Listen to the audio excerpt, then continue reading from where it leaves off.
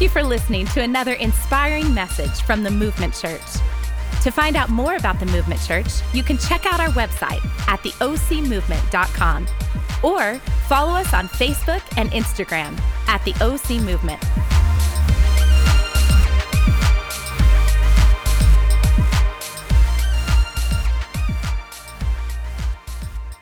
Hey, we're right in the beginning of a new series called Gear Up. Everybody say Gear Up. Gear Up. And this is not one of those series that is like super sexy that everybody's like bringing all their friends to. In fact, I think this is one that many might dismiss because we're unpacking what the Bible says about the armor of God. And for some of you, if you're new to church or faith, that might be a new phrase for you. Or maybe you're here and you're not sure what it is you believe. Can I just give you permission to belong before you believe? But I do want to tell you there's something profound about this passage of Scripture. My wife preached last week, kicking the whole series off, and talked about the belt of truth and really about the enemy's plans for our lives. And here's the thing. Whether you believe this or not, there is a God in heaven who loves you and has given you a purpose. And we exist to help you find that. But as much as there is a God who's for you, there's an enemy who's against you. The devil, Satan, Lucifer, Beelzebub, your spouse, whatever. No, I'm kidding. Now you're awake. There's an enemy who the Bible says is really out to destroy you. In fact, the Bible says that, like he's a roaring lion roaming the earth, seeking whom he may devour, not nibble on, snack on. A lot of times we think of the devil in the red spandex and the pitchfork, like the angel and the devil on our shoulder. It's a cute little... In fact, in this room, the pendulum probably swings in one of two directions when it comes to the idea of the devil. And what some in here may not say, it's kind of malarkey, hokey pokey. I don't know if I actually believe in that business. And then there might be another side that would just over-spiritualize everything and see demons in their frosted flakes and demon in the traffic. And are you tracking with me? But we can't dismiss the fact that there really is an enemy. In fact, I believe if we ignore the spiritual reality behind the physical battles that we face, then the enemy will run rampant and do damage under the surface. Hey, look at me now. We're fighting a spiritual battle right now. And you get that because everything in your life is designed for that very reason. Your body fights battles. When a sickness or illness comes in, your body goes into overdrive to fight off disease. You were created in that way. We fight emotional battles all the time. When we face rejection and hurt and pain and discouragement, not too long ago, a few years back, I struggled deeply with depression and anxiety. That's an emotional battle. 24 weeks of therapy and prayer. And man, I can tell you right now, I don't struggle with that anymore, but I have to fight that emotional battle all the time. And just like that, there's a spiritual battle. Whether you want to believe it or not. And Paul actually writes to us and says, here's how to fight this battle. And he uses the metaphor of a Roman soldier's gear. So we thought we'd take this and kind of twist it into more modern times and say gear up. But look at this passage. I just want to read this real quickly. Got some exciting things for you today. It's found in Ephesians chapter 6. The writer is Paul, and he's writing to believers. So if you're here and you're not sure what you believe, again, permission to belong before you believe. But look at this passage, and I want to key in on three words in this passage. Ephesians 6, chapter 6, verse 10 through 11. And verse 10 says this, finally, be strong in the Lord and in the strength of his might. In other words, it's God's strength that fights the battle. And look at verse 11. It says, put on the whole armor of God. I want to focus right there for a moment on that word, whole. So Paul's going to line out 6 or 7 items that make up the armor of God. And so he's saying we can't just choose a couple of these things to make a part of our life. We need the whole armor of God to fight the spiritual battles that we're facing. But look at this next verse. It says, that you may be able to stand. Everybody say stand. Stand. Notice Paul doesn't say storm the gates of hell. You're made to be demon slayers, brother. Nobody? Come on. He's not saying storm the gates of hell. Wait a minute, Pastor Carey, isn't there a passage of Scripture that says that Jesus will establish the church against which the gates of hell shall not prevail. Yes, there is a passage that says that, but Jesus never instructs us to storm the gates of hell. Right here, he's saying, just stand. Don't give in. Don't give up. Don't quit. You ever felt like quitting? Obviously, Paul knew we would struggle with this. But what about that whole gates of hell thing, Pastor Carey? Well, what you may not know is in biblical times, the gates represented the places where the leaders and the government and the city officials would gather, and they would plot and strategize and plan for the city. So what Paul is saying is the schemes of the enemy, the plans of the enemy won't work if we'll just stand in the armor of God. Hey, look at me. That word scheme means that the enemy has a playbook on your life. He knows your deepest, darkest secrets. And I think this is why so many struggle to come into church, because when we get around something that has kind of a God center to it, what also happens is the enemy knows our past and our struggles and our issues, and so immediately we look through the filter of our past, and now I feel guilt and shame instead of the hope and grace that God wants. Why? Because the enemy knows the schemes for your life. Are you tracking with me today? So before I get all Pentecostal in here, the enemy has a playbook on your life. Now, we don't have to be afraid and freaked out, like, oh my gosh, because the Bible says that God's not giving us a spirit of fear, but of power, love, and a sound mind. So God has given us the tools that we need to fight this battle. Last week, Megan talked about the belt of truth, which is knowing the truth of God's word. It is the foundation. And in the armor, the belt is what holds everything together. If you didn't hear the sermon, get on our website, listen to the podcast. You need it. Today, we're moving on to the next portion. Look at Ephesians chapter 6, verse 13. Again, Paul comes back and he says, therefore, take up the whole armor of God that you may be able to, here it is again, withstand in the evil day, and having done all, to stand firm. Look at this. Stand, therefore, having fastened the belt of truth, and, look at this, having put on the breastplate of righteousness, or the Kevlar vest of righteousness. Everybody say breastplate of righteousness. And I want to dive into what righteousness looks like from a biblical perspective.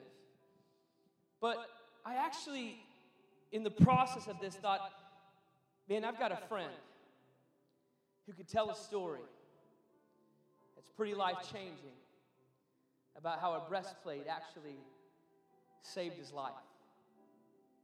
He's a friend of mine who goes here to this church, and he really is a national hero, and he's been through a lot of combat. He was in the Marines for quite a long time and has seen a lot of challenges, and so these topics are challenging for him to discuss.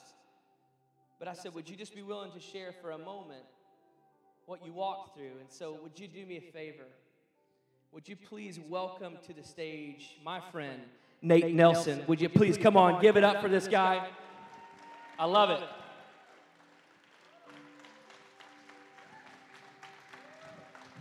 Thank you. He does not like much attention, so.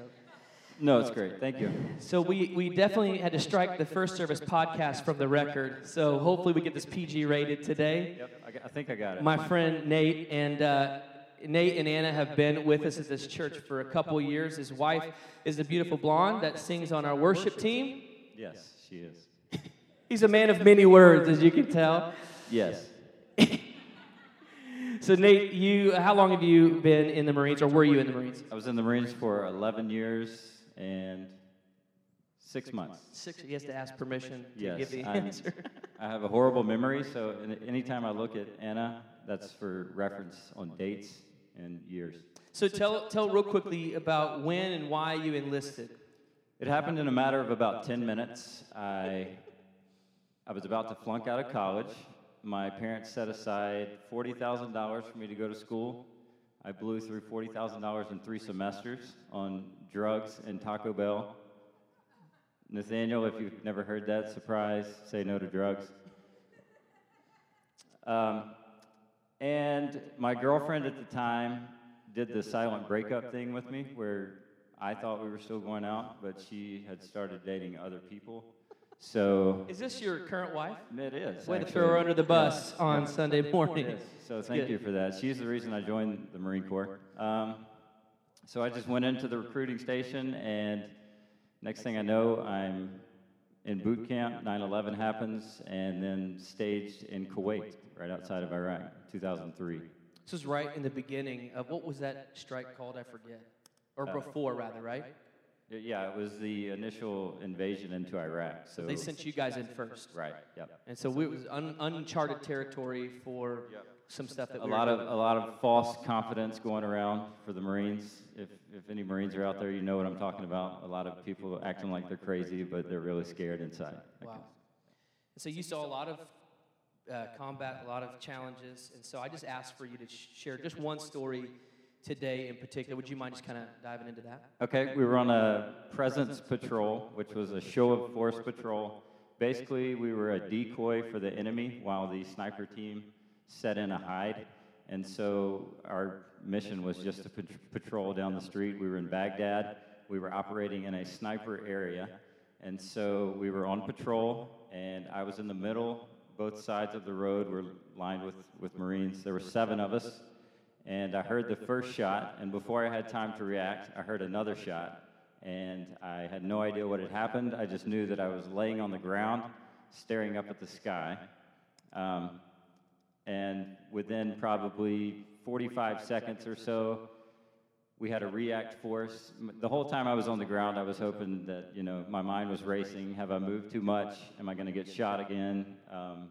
Can everybody do a crunch right now in their chair? Doing it right now. Okay, that's what it's like when you're waiting for somebody to shoot you again.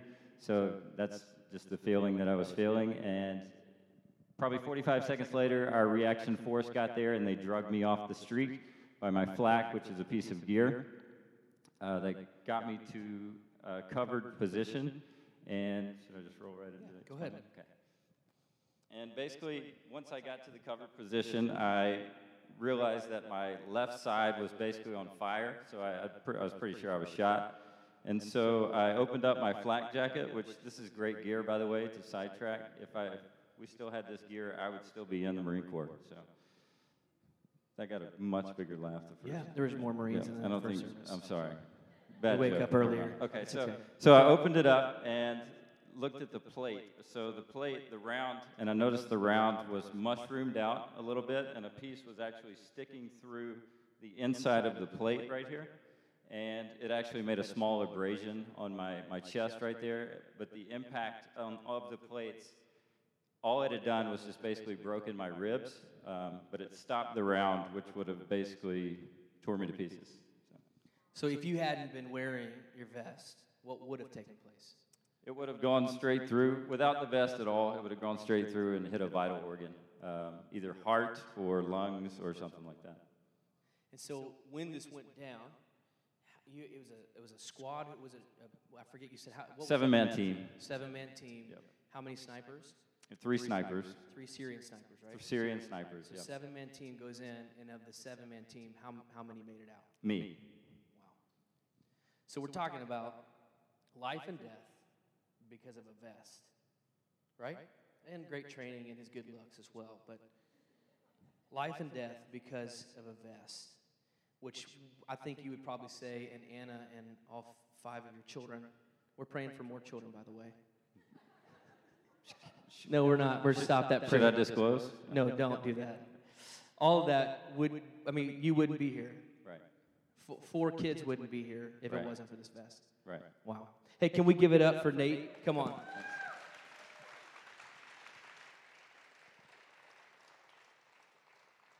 It's a crazy and a compelling story, isn't it? And this is just one of countless stories that Nate could sit down with you. And I played golf with him. He's also a scratch golfer by chance. I may have a man crush on Nate just a little bit, but more and more stories come out. But think about this. I mean, his life was literally saved because of a vest. And this is the same equation that Paul relates us to fighting spiritual battles. When Paul says to put on the breastplate of righteousness. If this hadn't been on, the first organ that had probably or would have probably been hit for Nate was the heart. And that's why Paul is saying, put on the breastplate of righteousness. Why? Because it guards our heart. And this is the lifeblood. This is the most vital organ that we have. In fact, Proverbs would echo this in chapter 4, verse 23. It says, above all else, above everything that you or I can do, the greatest priority that we have is to guard our heart. Look at that. Because everything that I do flows from it. So Paul is saying, put on the breastplate of righteousness. What does righteousness mean? Well, it literally means justice, or the quality of being upright. The quality of being upright. Okay, so Megan last week talked about the belt of truth, which affirms God's standards for our lives. So the belt of truth is the Word of God, which shows us what God's standards are, His standards for our lives. But the breastplate of righteousness aligns my life with His standard. And this is contrary to the culture that we live in, because we like to align our life with the standards that seem to suit us best in the moment. But the putting on the breastplate of righteousness, Paul is saying, no, wait, it's time to align your life, your steps, your walk with what God has for you. I love what Ephesians chapter 4 says in the Message translation. It says, in light of all of this, here's what I want you to do. While I'm locked up here, a prisoner for the master. So Paul is writing from a jail cell. Here's what I want you to do. I want you to get out there and walk. Better yet, run. Now, he doesn't just stop there. Just say, run it. Run the race. You choose. Run wherever you want to run. Go where you want to go. As fast or slow, you just do what you do you. You do you. This is not what Paul is saying. He says run or walk. Better yet, run. And then what does he say? On the road God called you to travel. There's a major difference, my friends, between knowing the truth and walking in it. We can know the truth. There's a lot of people who know what the Word of God says, but then choose to walk or align their path with someone or something else. 4 years ago, my wife and I went to South Africa, to the little nation of Swaziland, to pick out a care point where we were going to help feed children. We now feed about 130 children, I think maybe 120 children. Actually, no, 400 children every day. We have 120 that are adopted from people here in this facility, or sponsored rather. So 4 years ago, we went to go find this care point, and while we were there, we had the great opportunity of going on a safari. I mean, of course, we have an opportunity. I'm doing a safari. And we went to this little small, what they consider small private safari, just a small 900 square miles. And one of the guides who actually drove us around was considered to be the top dog when it came to working with big cats. In fact, he worked for Kruger National Park for 10 years. And it was amazing. He had story after story after story. I was taking notes the whole time, and took us kind of off the beaten path, and got to go down and see the hippos, the elephants, the giraffe, the lions. He was building an enclosure for leopards to acclimate them to that facility. It was just amazing. And then we pulled up to a stop, and our guide, I forget his name, he's an Afrikaan, and so he's like 7.5 feet tall, shoulders as wide as this stage, just a big, like looks like Shrek but not green. It was amazing, big dude. If you laugh a little louder, I'll preach a little faster and get you to your Memorial Day celebrations. He pulls over to the side, he's like, hey, Brute. That's exactly how he sounds, but deeper voice. You want to go on a walkabout? I was like, I don't know what that is, but yes. He said, we get out of the truck and we walk about. Heck yeah, I want to do this thing. So he pulls over, and all 6 of us get out the back, and he reaches on the dashboard, key part of the story, pulls out a 50 caliber rifle, puts it on his arm. Can I get an amen from some people? And then he just sets off. Really short khaki shorts, boots, and a gun. He did have a shirt on, so that's important. Guys, that was way funny. And he sets off and starts blazing the trail, and we all followed suit. Now, we could have chosen in that moment not to align ourselves with the trail he was blazing for us. But that would have been stupid. Because he knows the terrain like the back of his hand. He actually lives in the safari park. And he knows the feeding times of all the predators, which there were major predators in the safari park. And let's not forget the most important part, the 50 caliber rifle on his shoulder. And yet so many of us live our life knowing the truth of God's word for us, but not aligning our life with the trail that he has blazed for us. And let me just tell you this. When I don't align my life with his truth, not just know the truth, but walk the walk and take the steps. When I don't align my life with his truth, I roll out the welcome mat and open the door for the enemy to come in and do whatever he wants to do in my life. I'm telling you, he is waiting and ready. We've got to get this one right. We've got to make sure that we take up the breastplate of righteousness. Why? Because it protects our heart. And this word righteousness, it's mentioned in the scripture over and over again. And if we're not careful, we can actually miss what God's trying to say to us because it's kind of a complex subject. So today I want to talk about 4 types of righteousness. If you're taking notes, this is a great time to do so. 4 types of righteousness that the Bible talks about. And what I won't be able to do is unpack every reference that pertains to this. So just trust me. If you have any questions, you can email me at IDon'tCare@theOCMove. And I'm kidding. Let's talk about the first. That was a little better laughter. Let's talk about the first type of righteousness that we find in the scriptures. Number 1 is called perfect righteousness. Perfect righteousness. God is perfect. And he sets the standard. His standard is perfection. Jesus, as he walked this earth, lived a perfect life. And a standard of perfection has been set. But my friends, may I just tell you and inform you that this is an impossible standard for you or I to reach, which can seem frustrating. If you were to close your eyes and picture the most holy and righteous person in this room today, they would still fall short of perfection. Romans says that everyone has sinned. All of us have. And we fall short of God's glorious standard, that righteousness.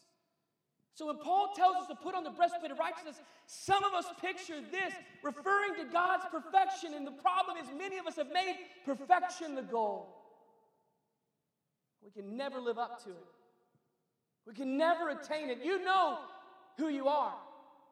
You've made a life of always following the rules and doing exactly what you're supposed to do, because not just because it's right, but because you just are striving so hard to be perfect. But the problem is it's a standard, it's a mark that can never be experienced.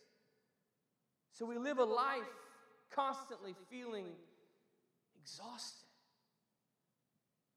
or as if this is unattainable, and God, what am I supposed to even do? Or I think even worse yet, we begin to bend God's standards to our own, asking him to grade our life on a curve, lowering his standards to standards that we think are more important. And we think we're doing right, but we've just changed the narrative. Hey, listen, making perfection a goal can be as damaging and addicting as substance abuse. We see people living this life over and over, and it leads to complete exhaustion and frustration, or limiting and lowering the standard to what it is that we want. Let's look at another type of righteousness that we find in the scriptures. It's in 2 Kings. We see so many great stories with Saul and David, but it's called comparative righteousness. Comparative righteousness. And all too often what we'll use is comparison to determine whether or not I am in right standing with God. Listen, in our social media digital age, this has become the norm. We look at everyone else's highlight reel and then judge our life accordingly. Nobody posts the crappy days on Facebook. Nobody posts a picture of a selfie right after they rolled out of bed with their hair like this and demons coming out of their breath. Right. It's always like perfect angle and up from here, right? No one's ever like, let me just get this picture right here. Our photography team is always like 3 feet down, and Megan are always like, hey, welcome to the movement church. And yet we'll judge our righteousness. That hurt my neck. We'll judge our righteousness based on what we see in other people as if, and here's the challenging and scary part, I think somewhere deep inside, we think God is doing that. Seeing how this person lives their life, good or bad or indifferent, and then, well, God's probably comparing the two of us. I hear this all the time in counseling environments. It's so funny to me. I mean, I've only been doing ministry now for about 19 years, but I've heard almost every story you can hear. And people literally are so terrified that I'm going to know the junk in their life. I don't want you to think badly. I already do before we sat down. No, I'm kidding.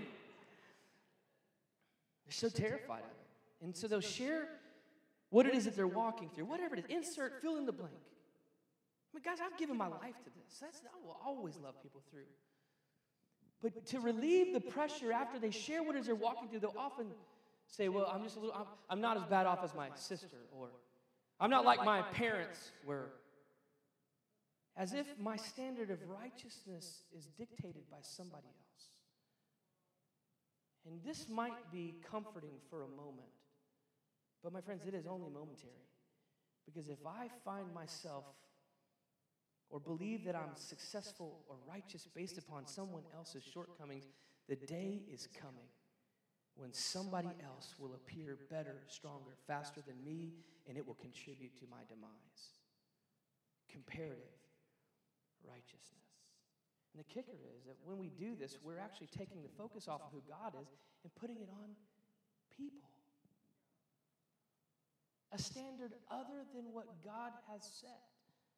Remember, the breastplate of righteousness is aligning my life with His standards. So perfect righteousness can be discouraging because we have no hope of ever reaching it on our own. And comparative righteousness is deceiving because it's a measurement against inaccurate standards. So, Paul, what are you trying to tell me, dude?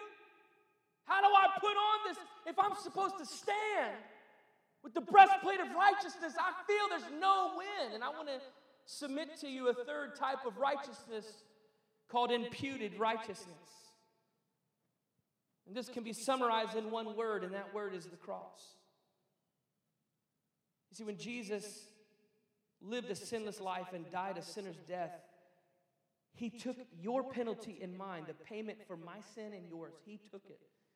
We no longer owed a penalty for sin. And look, if you're new to church, you're like, wait, I don't understand. Yes, you do. If you speed past a police officer, you will get a ticket. There's a punishment for the crime. Are you with me? And we were born with sin in us. There is a punishment for that. But Jesus took the penalty. Look at me, not for one person, not just for some people, not for people who seem holy or righteous or good or kind or compassionate, but for any who would simply believe. Not for any who get their life in order and perfect first, but just to believe. And not even like a massive measure of faith, like mountain moving, ocean splitting faith. Just simply, I believe. I believe. He took the penalty of sin, but the cross isn't just about something that was taken from us. It was about something that was given to us. You see, in the moment of the cross, our penalty, our shame was taken, but God gave us the gift of righteousness. It was credited to our proverbial spiritual account. Look at me, which means this, that when God sees us after the moment of decision simply to believe, God now sees me not through the lens of my mistakes, not through the lens of my failures, not through the lens of comparison, not through the lens of anything else but the lens of who Jesus is. Which means He's given us the gift of righteousness. Holy cow, that is way better than your amening. And that's why I'm terrified in this series that people won't take it seriously. Because many of us live life carrying a cloak of shame and condemnation because we don't realize that God gave us the gift of righteousness. Wow. Which means He sees us through the lens of a hope and a future. He sees us through the lens of, oh my God, that's my son. That's my daughter. He declares you innocent. Here's another way to say that. Perfect righteousness discourages you. Comparative righteousness deceives you, and imputed righteousness defines you. Say, man, you are a new creation. A new creation. And you stand in that righteousness. Let me submit to you one more righteousness to think through today, and that's number 4. Practical righteousness. Practical righteousness. This means making a practice, listen, making a practice of aligning my life with His standards. The word practice is essential here. It doesn't mean that I'm without fault. I never make mistakes again, but I'm just practicing aligning my life with His standards. It's the continual action, if you will, of putting off the old clothes of our habits and desires so that we align with God's standard for our life. But we don't just put off the old habits and off the old desires. We actually have to put on the new attributes of who Christ is. A lot of times we think, well, man, if I just get rid of the old, I'm good. No, we've got to get rid of the old and adopt the new. Look at what Ephesians says. It says, throw off your old sinful nature.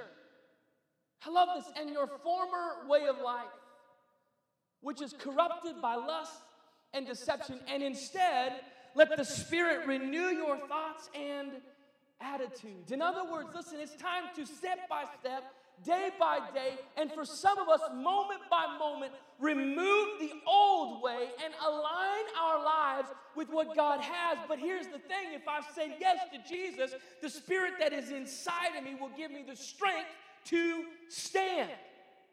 That's why Paul said, in His strength and His might, just stand. Just stand. So here's the question for you today. What are the things that are distracting you from aligning with God's trail for your life? What are the decisions that have been made? What are the choices perhaps you're currently making that are a distraction from not your standard but God's standard for your life? All too often, I think we place boulders in the path that God has for us. And all of us have different struggles, but the enemy knows the playbook of our life.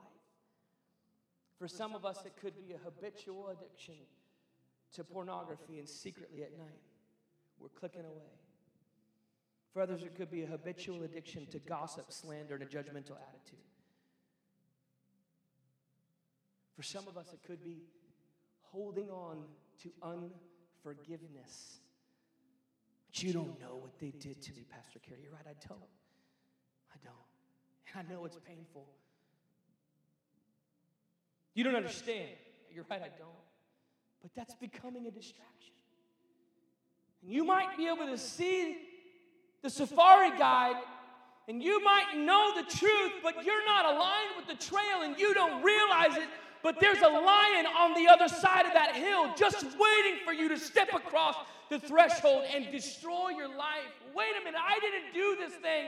It was done to me, I know, but if you just choose forgiveness. I'm not asking you to accept poor behavior or to be an advocate for stupid choices, but just choose forgiveness. It's become a boulder in the trail that God blazed for your life. What's the distraction?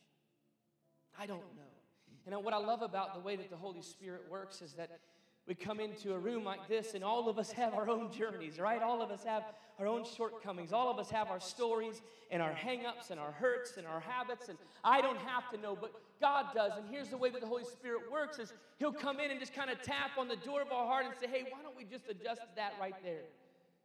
Now, sometimes we hear that through the filter of condemnation, that right there, that problem, that issue, it's the way I've always been, it's who I've always been, and nothing is ever going to change, but that's not the voice of the Holy Spirit for you. That's called condemnation. And the way that God works is He says, hey, that right there, let's make an adjustment. It's not who you are. It's not who you were created to be. Why? I've redefined you through Christ's righteousness. Man, that was better than your amen. Goodness. Think about that. I made some seriously poor choices as a believer in Jesus. And I thought it was going to define me for the rest of my life. But God doesn't see me the way that I see myself sometimes. And I'm here to tell you the same thing. So what are the distractions? You choose. God never says you will walk this way, talk this way, live this way. He says, hey, I'll show you the way, but you choose. Like the safari guide. Come on. The great thing is he's infinitely patient. I'm a high-maintenance follower of Jesus, so some of you understand what I'm saying. He says, hey, well, I got time. I'm ready when you are. Come on. Watch out. You're about to stumble. It's going to hurt. Let's get going, man. But no, just let it go. Come on. I got that one. You feel what I'm saying today? Here's maybe 3 statements I'd love for you to remember. Know the truth. Remove the old. Walk in righteousness. Know the truth. Remove the old. Walk in righteousness. Know the truth. Remove the old. Walk in righteousness. Say that with me. Know the truth. Remove the old. Walk in righteousness. Know the truth. Remove the old. Walk in righteousness. One more time. Know the truth. Remove the old. Walk in righteousness. Let's remove the distractions. That's what it looks like to put on the breastplate of righteousness so that I can stand. How many of you would just say, you know what? There's some distractions in the trail that God's blazing for me. Would you just raise your hand? Come on, thank you for being honest. Hands all over. Can I pray for us? You don't have an option. I'm going to anyways. Would you bow your heads and close your eyes 1 minute? God, what an amazing God you are. God, the truth is we put distractions in the path and the trail that you've blazed for us. And we don't want that anymore. And you know where we're at. You know what we struggle with. But God, you've redefined us through the righteousness of Christ. So we thank you for that now. Would you strengthen us? God, sometimes we just don't have the faith for it. But God, like the disciples pray, would you just give us the faith? Help us to believe. And God, we don't have the answers. If we did, we wouldn't still be here. So sometimes we just need your answers and your truth and what you want and what you have for us. So just help us. We need you now. In Jesus' name. Hey, everybody look at me for 1 minute. I want to talk to a few of you who are here that may not be sure what it is that you believe. And again, it's okay. But I want to tell you, this whole concept, this whole idea has a starting point. And it's simply saying yes to Jesus. Not church membership. Not eradicating your past. Not perfect attendance at church. Just saying yes to Jesus. He did all the heavy lifting. You don't have to have more faith. You just got to believe. And step across the starting line of this journey of righteousness. And some of you are here today, and you've never made that decision with no embarrassment, no getting out of your seat. I'm going to pray a prayer in a moment, and I want to challenge you right where you're seated in the quietness of your own heart, maybe even a small whisper. I just want to challenge you. If you've never made this decision, just today, right where you're at, would you pray this prayer with me? And hey, look at me for one moment. Some of us in this room have been flirting with our faith. And we know the truth, and we see the safari guide, but we've been living a different life. Today's the day to align your life, your steps, your walk with Him. If you're here and that's you, maybe you've prayed this prayer a long time ago. Maybe you've been a Christian your whole life. If that's you, I want to challenge you where you're seated to pray this prayer with me and recommit. Make that statement of faith again, and let's realign our life with God. Would you bow your heads, close your eyes? Almost finished here. Nobody looking around. So maybe you're here and you've never prayed this prayer, or you're here and it's time to pray this prayer for the first time in a long time. Just make this prayer simple, a statement of faith in your own heart. Just say, God, I know you're real. I know that you love me, that you've given me purpose. I'm not perfect, God. In fact, I've got sin in my life. Would you forgive me? And just make this statement your own. Just say, Jesus, I give you my life. If you prayed that prayer with us today, we are so excited to be a part of this journey with you. Would you email us at info@theocmovement.com? And if you're not in the area, we would love to help you find another life-giving church near you. Send us an email at info@theocmovement.com, and we'll get back to you shortly. Thank you again for listening to another inspiring message from the Movement Church.